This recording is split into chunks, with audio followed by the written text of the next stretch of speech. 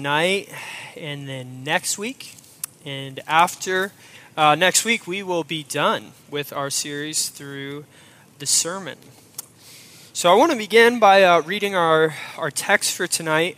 Again, we're in Matthew 7. Let me just start by reading verses 12 through 23. Verse 12. So whatever you wish that others would do to you, do also to them. For this is the law and the prophets. Enter by the narrow gate, for the gate is wide and the way is easy that leads to destruction, and those who enter it are many.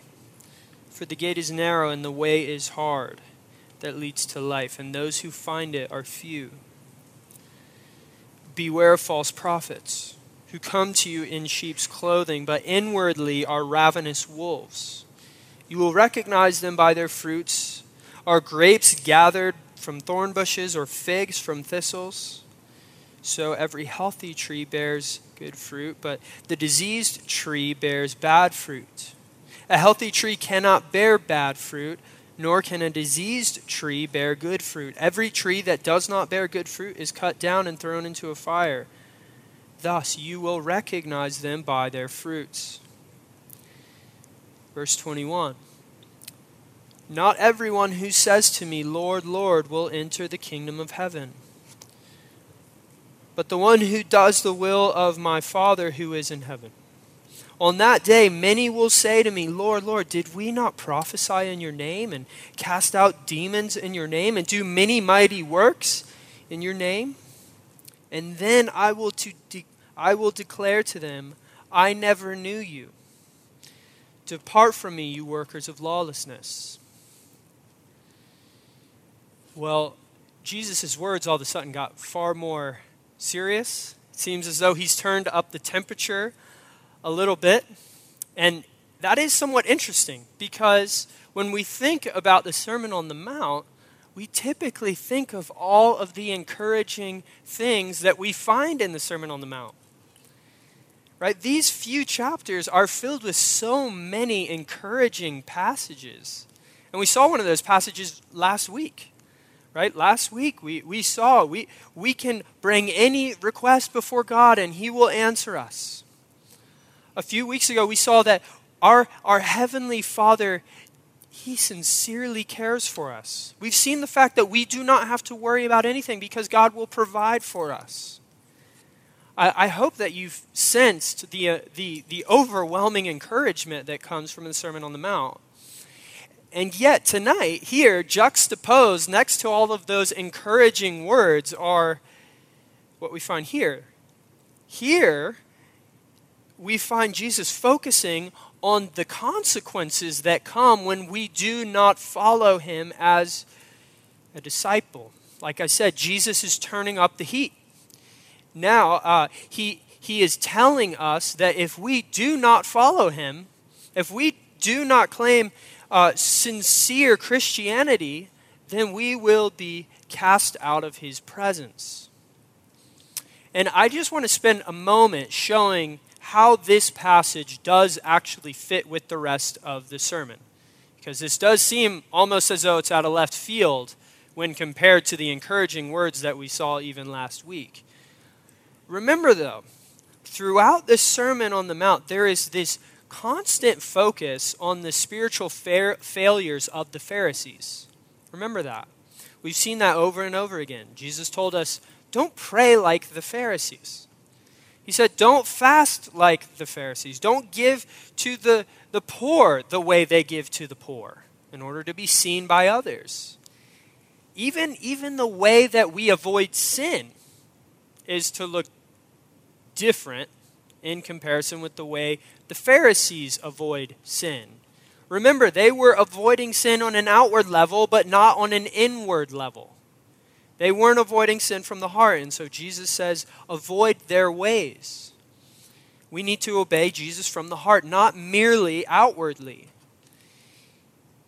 And this all ties into what Jesus has to say at the very beginning of the Sermon on the Mount. Remember, the very first thing He says essentially is, if you want to enter into the kingdom of heaven, your righteousness must surpass that of the scribes and the Pharisees. You see, in a lot of ways, the Sermon on the Mount is this constant indictment against the scribes, the Pharisees, the religious leaders of Israel. And yet, that's not all that is going on here, right? Jesus is not just creating this us versus them mentality. No, he's directing his attention at all of his disciples, and he's saying there will be a steady temptation to follow their example. Don't follow their example. Don't follow the ways of the scribes. Don't follow the ways of the Pharisees. You see, he's not merely just critiquing the way they do things. He's turning his attention at us and saying, don't follow the way they do things. Don't follow their example. Don't be like them. And now, as we move into the final section of this sermon, Jesus is turning his attention on the results that will follow if we follow in their way of living.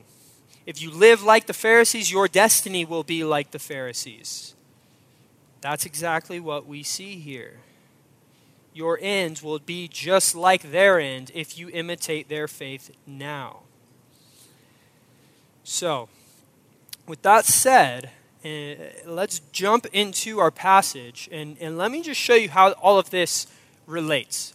At some level, it seems as though maybe Jesus is just like firing an Uzi, and it's like he's hitting this topic and then this topic, and nothing's really related. But I want to show you the logic of everything Jesus is saying. This is actually one train of thought. So he begins in verse 12, and he says, this is what true discipleship looks like. You need to treat other people as you would be treated. You need to be selfless. And then he says, this way of discipleship, this narrow, this selfless lifestyle is the narrow gate that not many people are able to enter.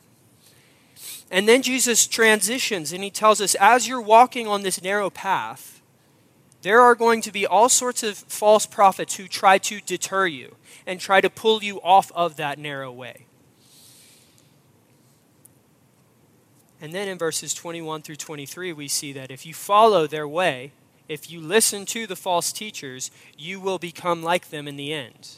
You will arrive at the foot of Jesus, and you will not be enabled to enter into his presence.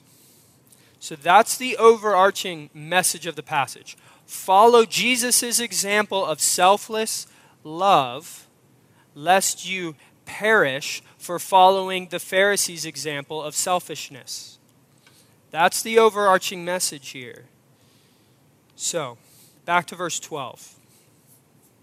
This does really set the stage for everything we see here in these verses tonight. Verse 12, so whatever you wish that others would do to you, do also to them, for this is the law and the prophets.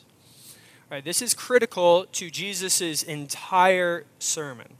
The entire Sermon on the Mount is summarized in these few words in verse 12. Remember what we saw the last couple of weeks. We are not to condemn in a hypocritical way. Instead, we are to treat others the way that we would want to be treated. We are to give to others when they come and ask from us. Saw that a couple of months ago when Christian taught. We saw also we are to love our enemies. We saw that we are to avoid retaliation. Jesus is saying here that the entire law, not only the Sermon on the Mount, but the entire law is summarized by these few words, right? All of what Jesus has said in the Sermon on the Mount is summarized right here. And these few words, they express what the greater righteousness than the scribes and the Pharisees look like. Remember, he says, if you do not have a greater righteousness than the scribes and the Pharisees, you will not enter into the kingdom of heaven. And here, this is a summary of what that greater righteousness looks like. I think this is similar to a passage. Many of us are very familiar with this passage as well. Jesus here is summarizing the law, and he's essentially saying the same thing. He's saying it a little bit differently in Matthew 22. In verse 36, you don't have to turn there. But here an individual comes to Jesus. He says, "Teacher, which is the greatest commandment?" You probably know the passage. Jesus says to him, "You shall love the Lord your God with all of your heart, with all of your soul, with all of your mind, and with all of your strength." And then he says, this is the great and first commandment. And the second is like it. Now notice the similarities between what he's about to say and what he says in the Sermon on the Mount. You shall love your neighbor as yourself. On these two commandments depend all of the law and the prophets. To put it more simply, following Jesus means that we are to be other-oriented. Jesus is calling us here in Matthew 22 and back in Matthew 6 to resist the temptation of selfishness and to live a life of selflessness. We do not give in order to be seen like the Pharisees. No, we give because we love. Another passage, Galatians 5. Here, Paul is explaining what it looks like to be a Christian. And he says this, the fruit of the Spirit is love, joy, peace, patience, kindness, goodness, faithfulness, gentleness, and self-control. Again, notice the fruit of the Spirit is fundamentally other-oriented. The heart of the fruit of the Spirit is selflessness. It's love expressed towards other people. You cannot express love unless you have someone upon whom you can pour out your love.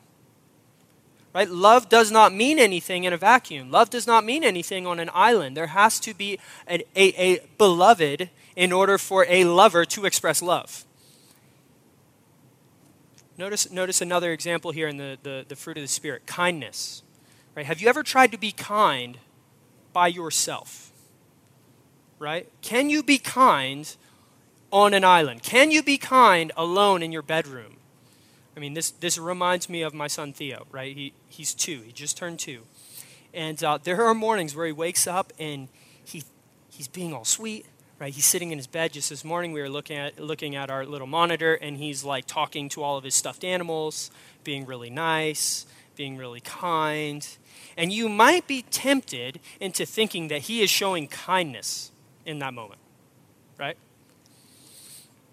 That's not really what's going on.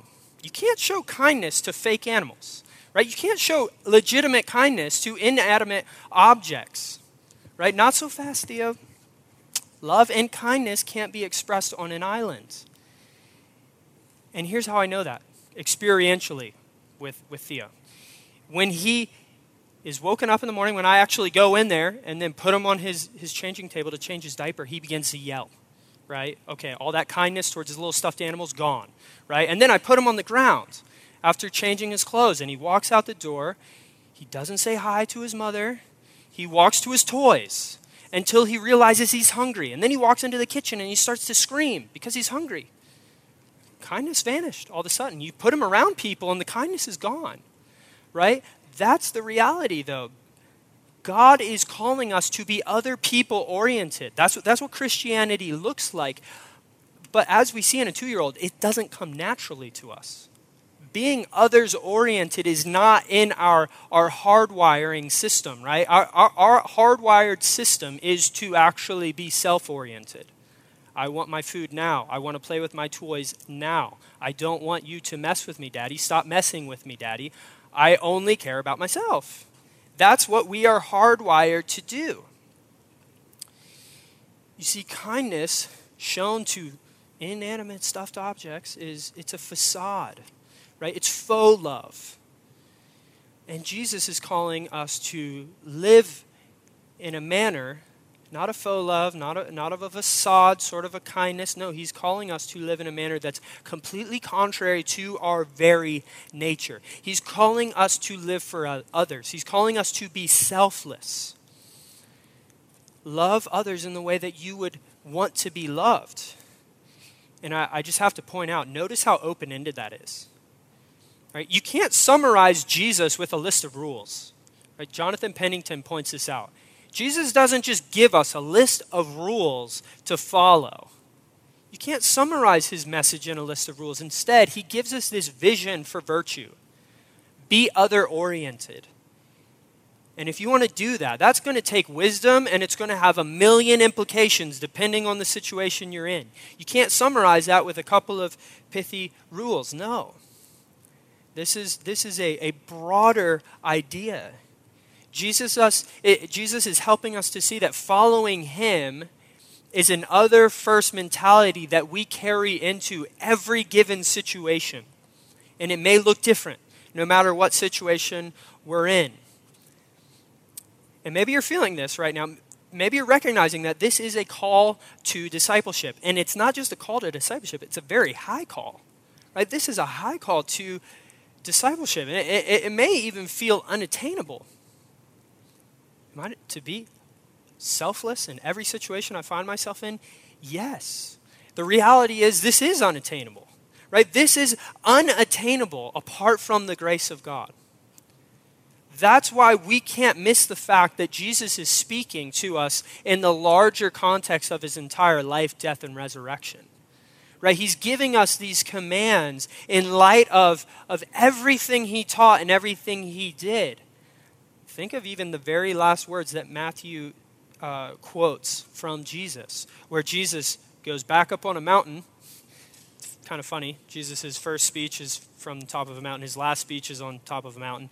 And in the end of Matthew, he's speaking to his disciples. He says, go and make disciples of all nations, baptizing them in the name of the Father and the Son and the Holy Spirit, and teaching them to obey everything I commanded. And then this is key.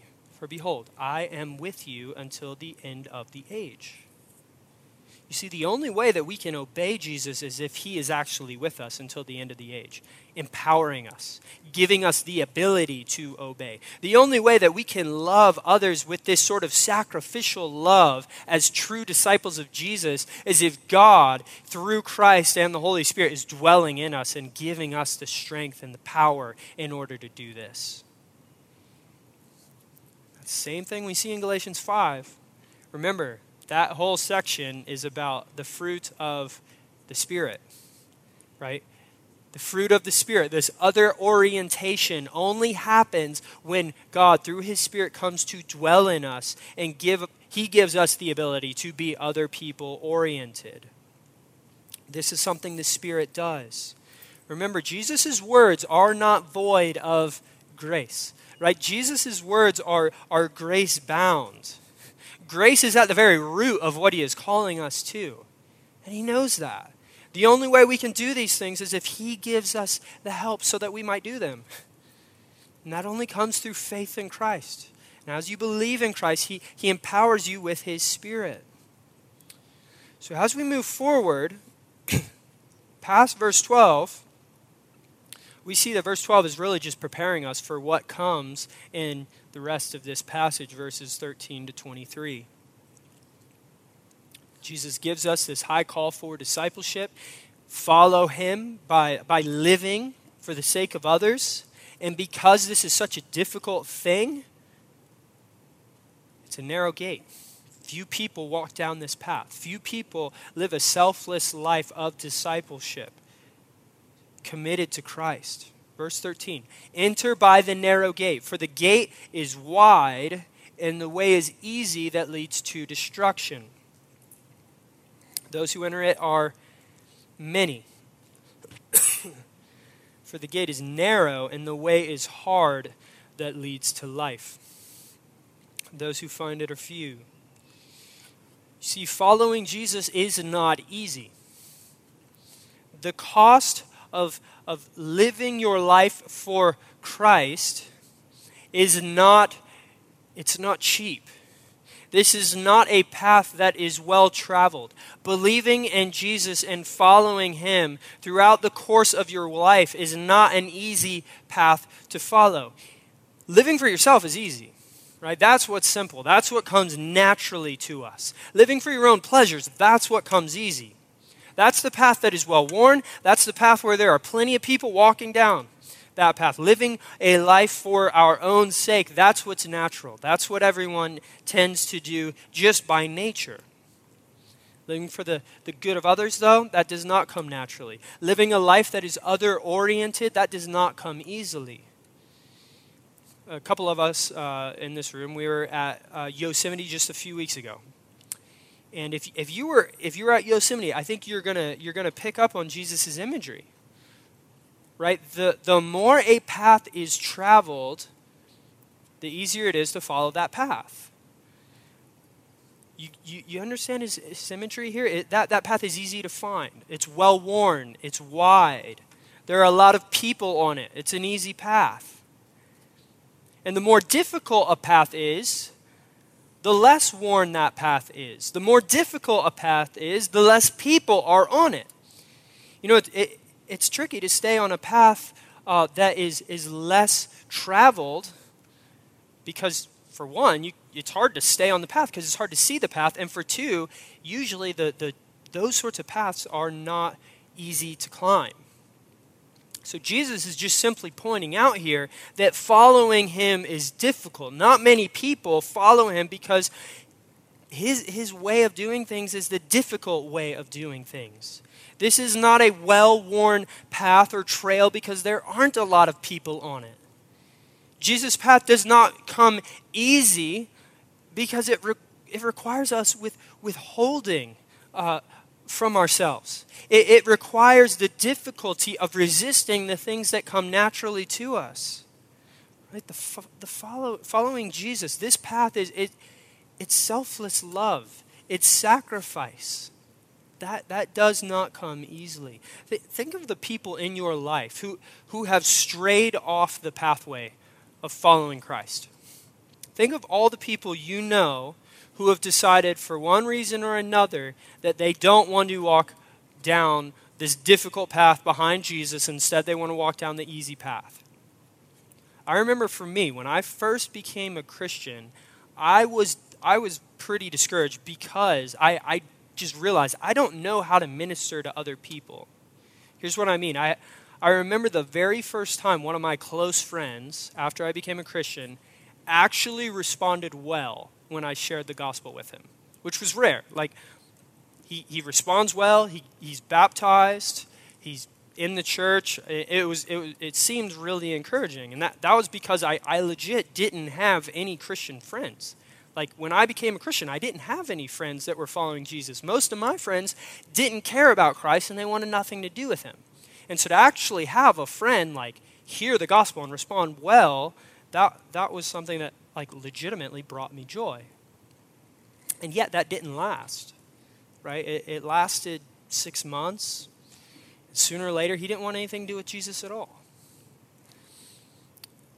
It was just, he just thought it was too hard. Didn't want to do it anymore. And simultaneously, while this is going on with one of my good friends, I'm also spending time with all of these kids from the city I grew up in, group of middle schoolers essentially from a skate park, start coming to our youth group, and they decide they want to follow Jesus. So I start doing a Bible study with these kids once a week at the skate park, every week, hanging out with these kids, spending a lot of time with them, pouring time into them. And slowly but surely, every single one of them decided to turn away from Jesus. Didn't want anything to do with Jesus anymore. And so for me, I'm sitting there going, like, what's going on here? Right? Every person I decide to pour into decides they don't want anything to do with Jesus. Right? I felt like legitimately defeated.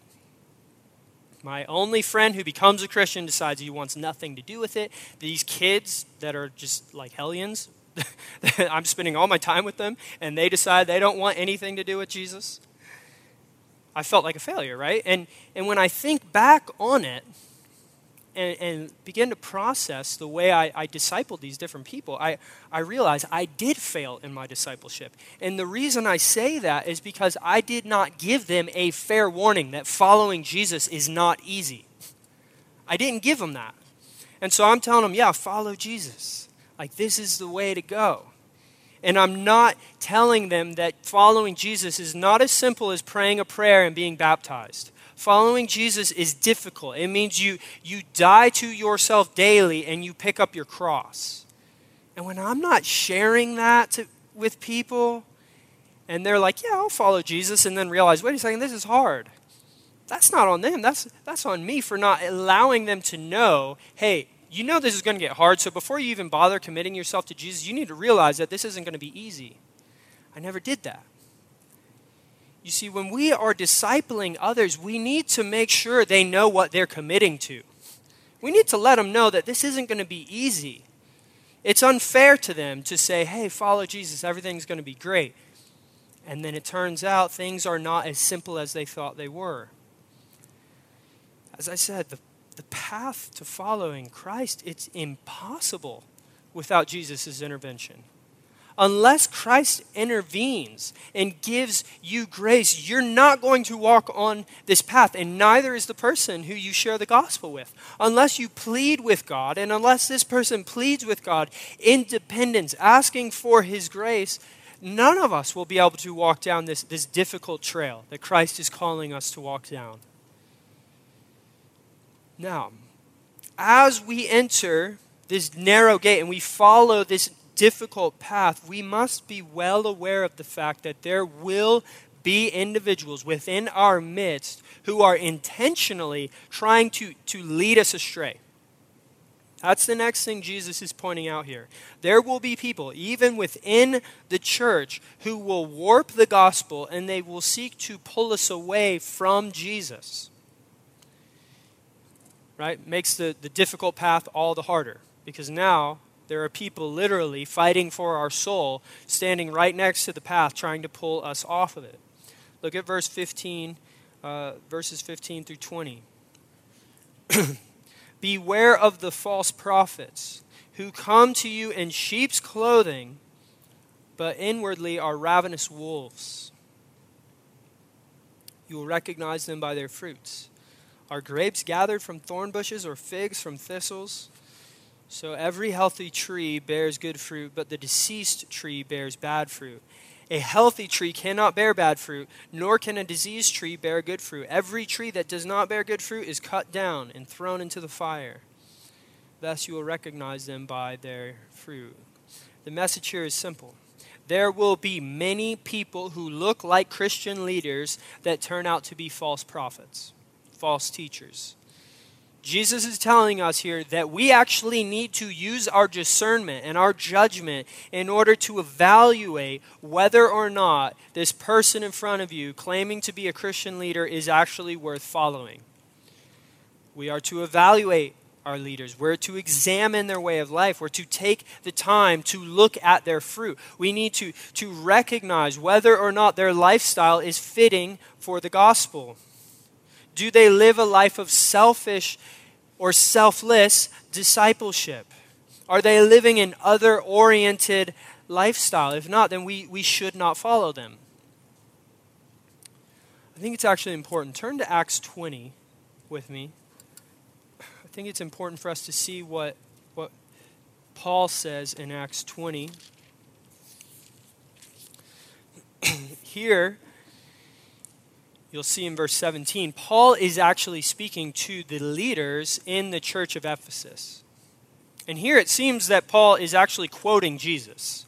So not that Matthew was even written yet, but Jesus' words were actually so popular at this point that Paul's actually able to quote him, even though Matthew wasn't technically written yet. So the tradition of what Jesus taught was well known. So Paul here is actually quoting Jesus. Look at verse 26 now.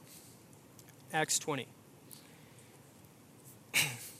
Therefore, I testify to you this day that I am innocent of the blood of all. For I did not shrink from declaring to you the whole counsel of God. Pay careful attention to yourselves and to all the flock in which the Holy Spirit has made you overseers. Overseers, same word for pastors, elders, the leaders in the church. He says to care for the church of God, which he obtained by his own blood. Verse 29. I know that after my departure, fierce wolves will come in among you, not sparing the flock. And from among your own selves will arise men speaking twisted things to draw away the disciples after them. So Paul here is looking at the pastors and the elders in this Ephesian church, and he's warning them that there are going to be fierce wolves that arise in this church, seeking to lead other people astray. And then, notice what he says, even some of you standing here among us, some of you are even going to be able to, or going to start teaching false things, and you're going to start leading disciples away with you. And now, with that said, right, you would think Paul's main concern is just what they're teaching. But notice what Paul says throughout Acts 20. He begins to remind the Ephesians of what he taught, but also the way he lived. He keeps bringing up the character that he had. He keeps telling them to look at the fruit of his life and to look for leaders who resemble him, who have the same sort of fruit. So in verses 18 and 19, here he's telling them to consider how he served the Lord with all humility. Verse 33. This is interesting, right? So he's talking about the tendency of people to become wolves and to devour the sheep. And look what he says in verse 33. I coveted no one's silver or gold or apparel. Right? So he's just talking about the fact that he did not try to covet after or steal the people's money. So he's not only focused on the things he was teaching, he's talking about the way he lived. And then he says in verse 34, you yourselves know that these hands ministered to my necessities and to those who are with me. In all things, I have shown you that by working hard in this way, we must help the weak. And we must remember the words of the Lord Jesus, how he himself said, it is more blessed to give than to receive. So he's saying, look at me. I care for the poor. I take care of those in need. I take care of the weak. Paul, just like Jesus, understands that false teachers will not only be marked by the words that are coming out of their mouth, they will also be marked by the fact that they live worldly lifestyles. They're not selfless. They're not generous. They're not other-oriented. They do not love others the way that they would want to be loved. And so Paul, just like Jesus, he's reminding his hearers that this sort of lifestyle that Paul exemplified ought to be the lifestyle they look for in their own leaders.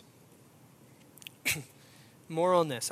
I've always found it super interesting that Paul, when he's talking to Timothy in 1 Timothy 3, and he's giving Timothy qualifications for a pastor, saying, hey, if anyone wants to be a pastor, here's the job responsibilities. Here's what it looks like to be a leader in the church.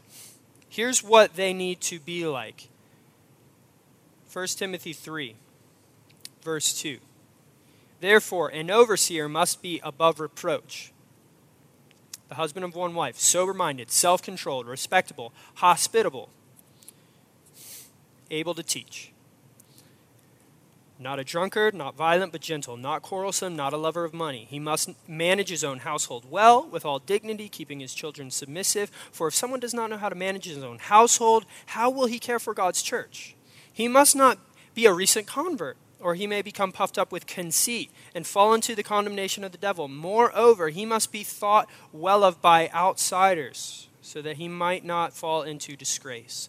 Notice here, over and over and over again, what is Paul talking about when he's talking about the qualifications for a pastor? Is he talking about a skill set, or is he talking about a character quality?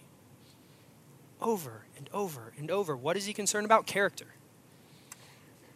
And you might be thinking, wait a second, doesn't he need to be like really charismatic? Doesn't he need to be really likable? Doesn't everyone need to love this guy and think that he's just like the best? Doesn't he need to be the best communicator? Doesn't he need to know how to use social media? Like, doesn't he need to do all those things? No. No, he gives like two real skill sets. He needs to know how to lead, and he needs to know how to teach. He doesn't even say he needs to be a great teacher or anything. He just says he needs to know how to handle the Word of God. The rest of everything he says is related to character. You see, this is why we need to be so cautious to follow someone just because that person's a good speaker. We need to be so cautious not to follow someone simply because they're passionate, simply because they care about all the right causes. We need to be careful not to follow someone just because that person's charismatic, has a lot of friends. We need to look at the fruit. We need to look at the lifestyle. We need to look at the track record. We need to look at the wake that they leave behind them. Is it chaos or is it fruitful? Which is it? To be perfectly clear, this is why a church needs to be patient before the church appoints someone to leadership. Just because someone can sing well does not mean that that person ought to be put on a stage in order to lead a congregation in singing. Just because someone is passionate about studying the Bible doesn't mean that person ought to be leading a small group. Not necessarily. And yet there are so many churches that are just consumed with growing. And they're so consumed with growing that they will appoint anyone to a position of leadership just so that they can maintain their growth trajectory.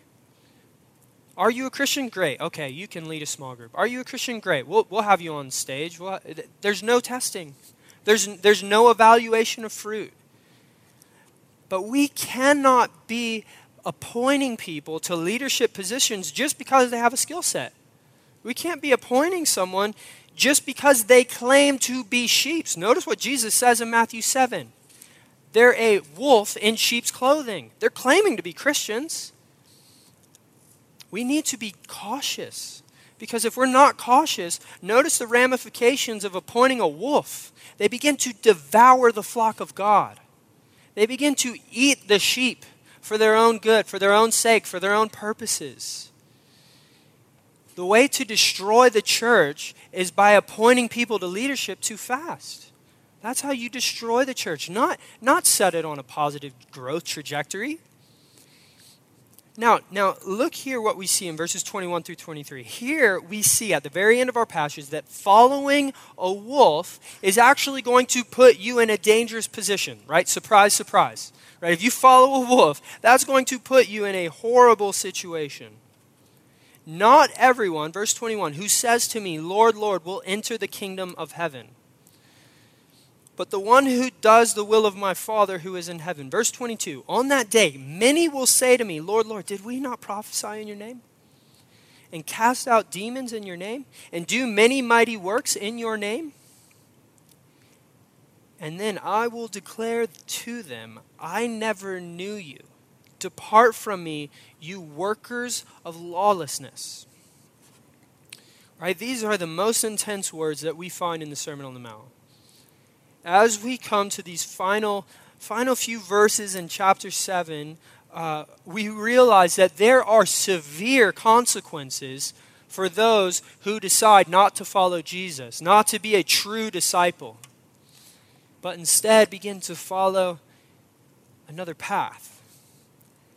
But here's the scary thing, right? These verses are essentially saying that there will be a wolf who doesn't even realize this person. They don't even realize to themselves that they're a wolf.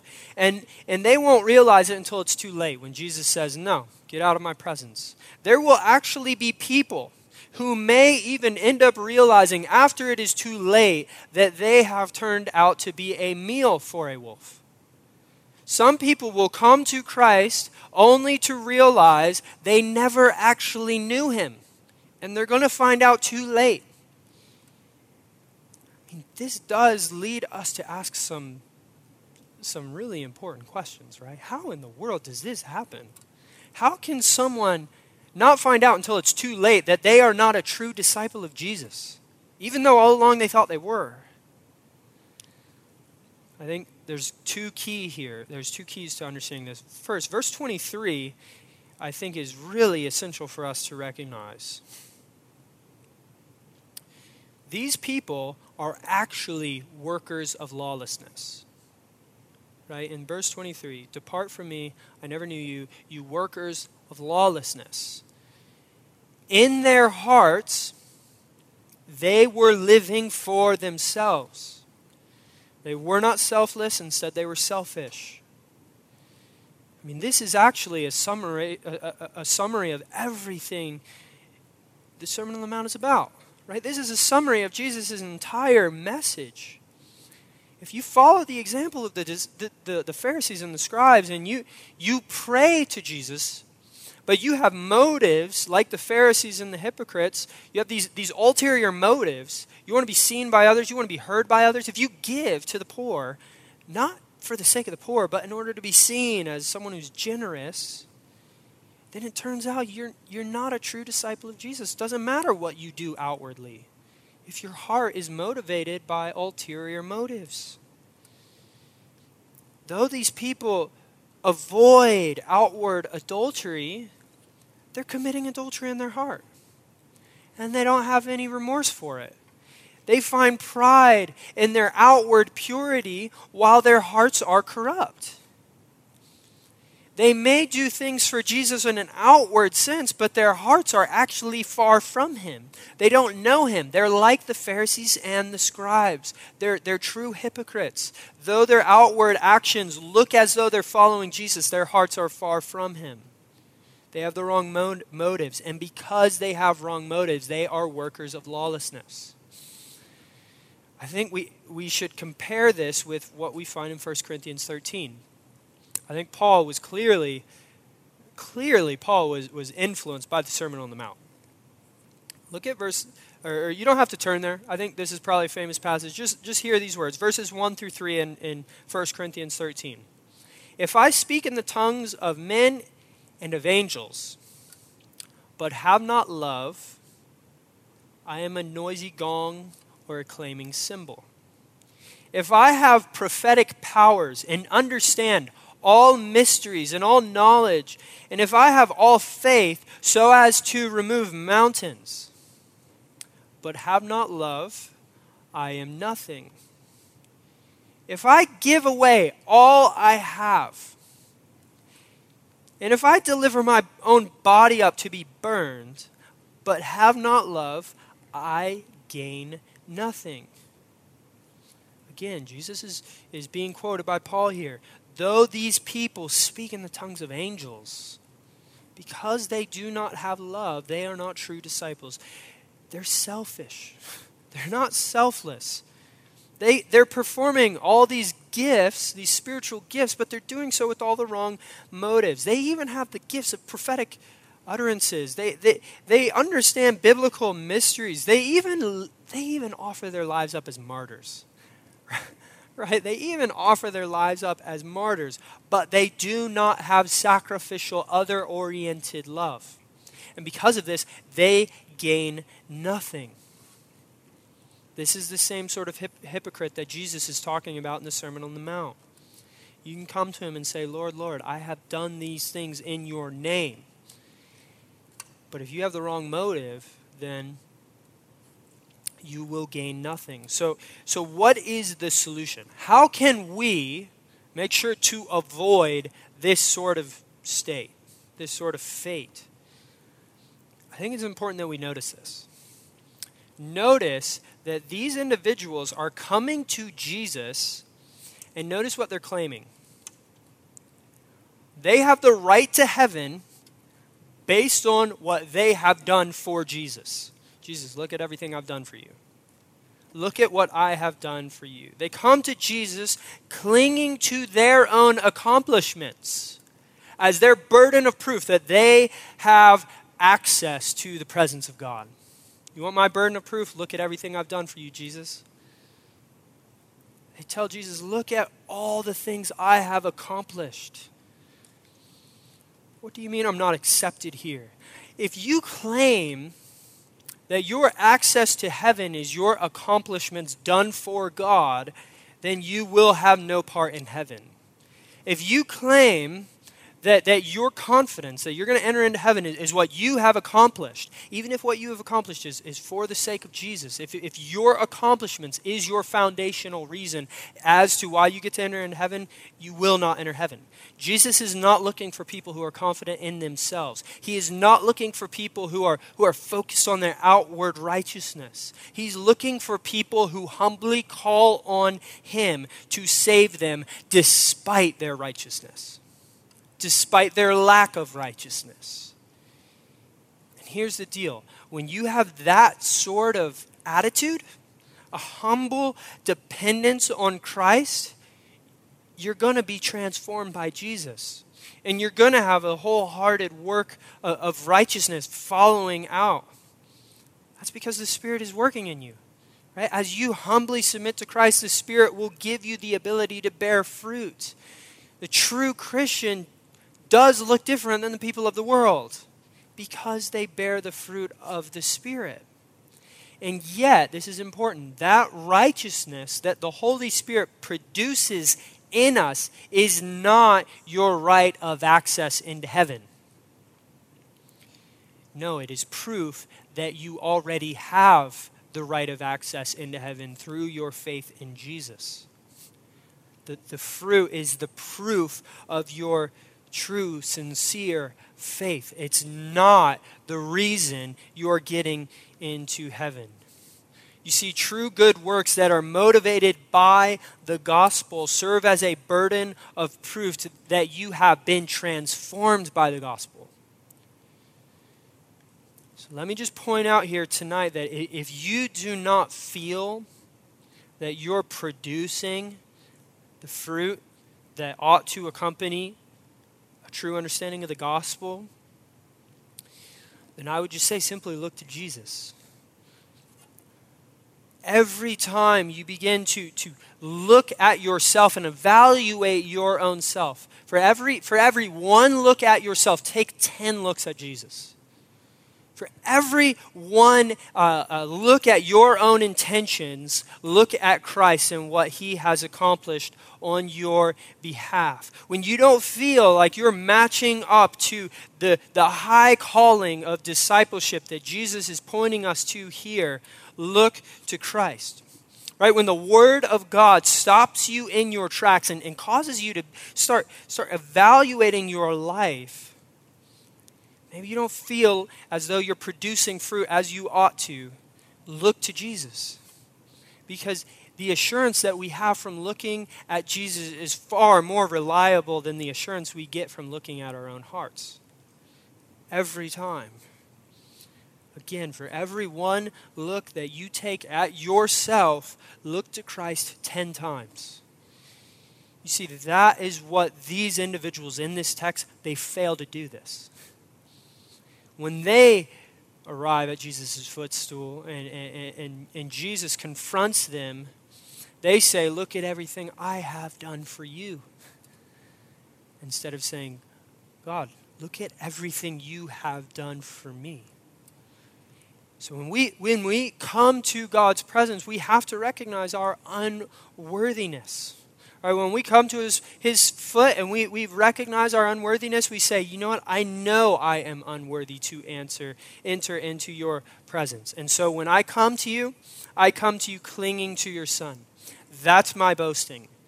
That's my burden of proof. What you have done for me, not what I have done for you. Let's pray. God, we are so thankful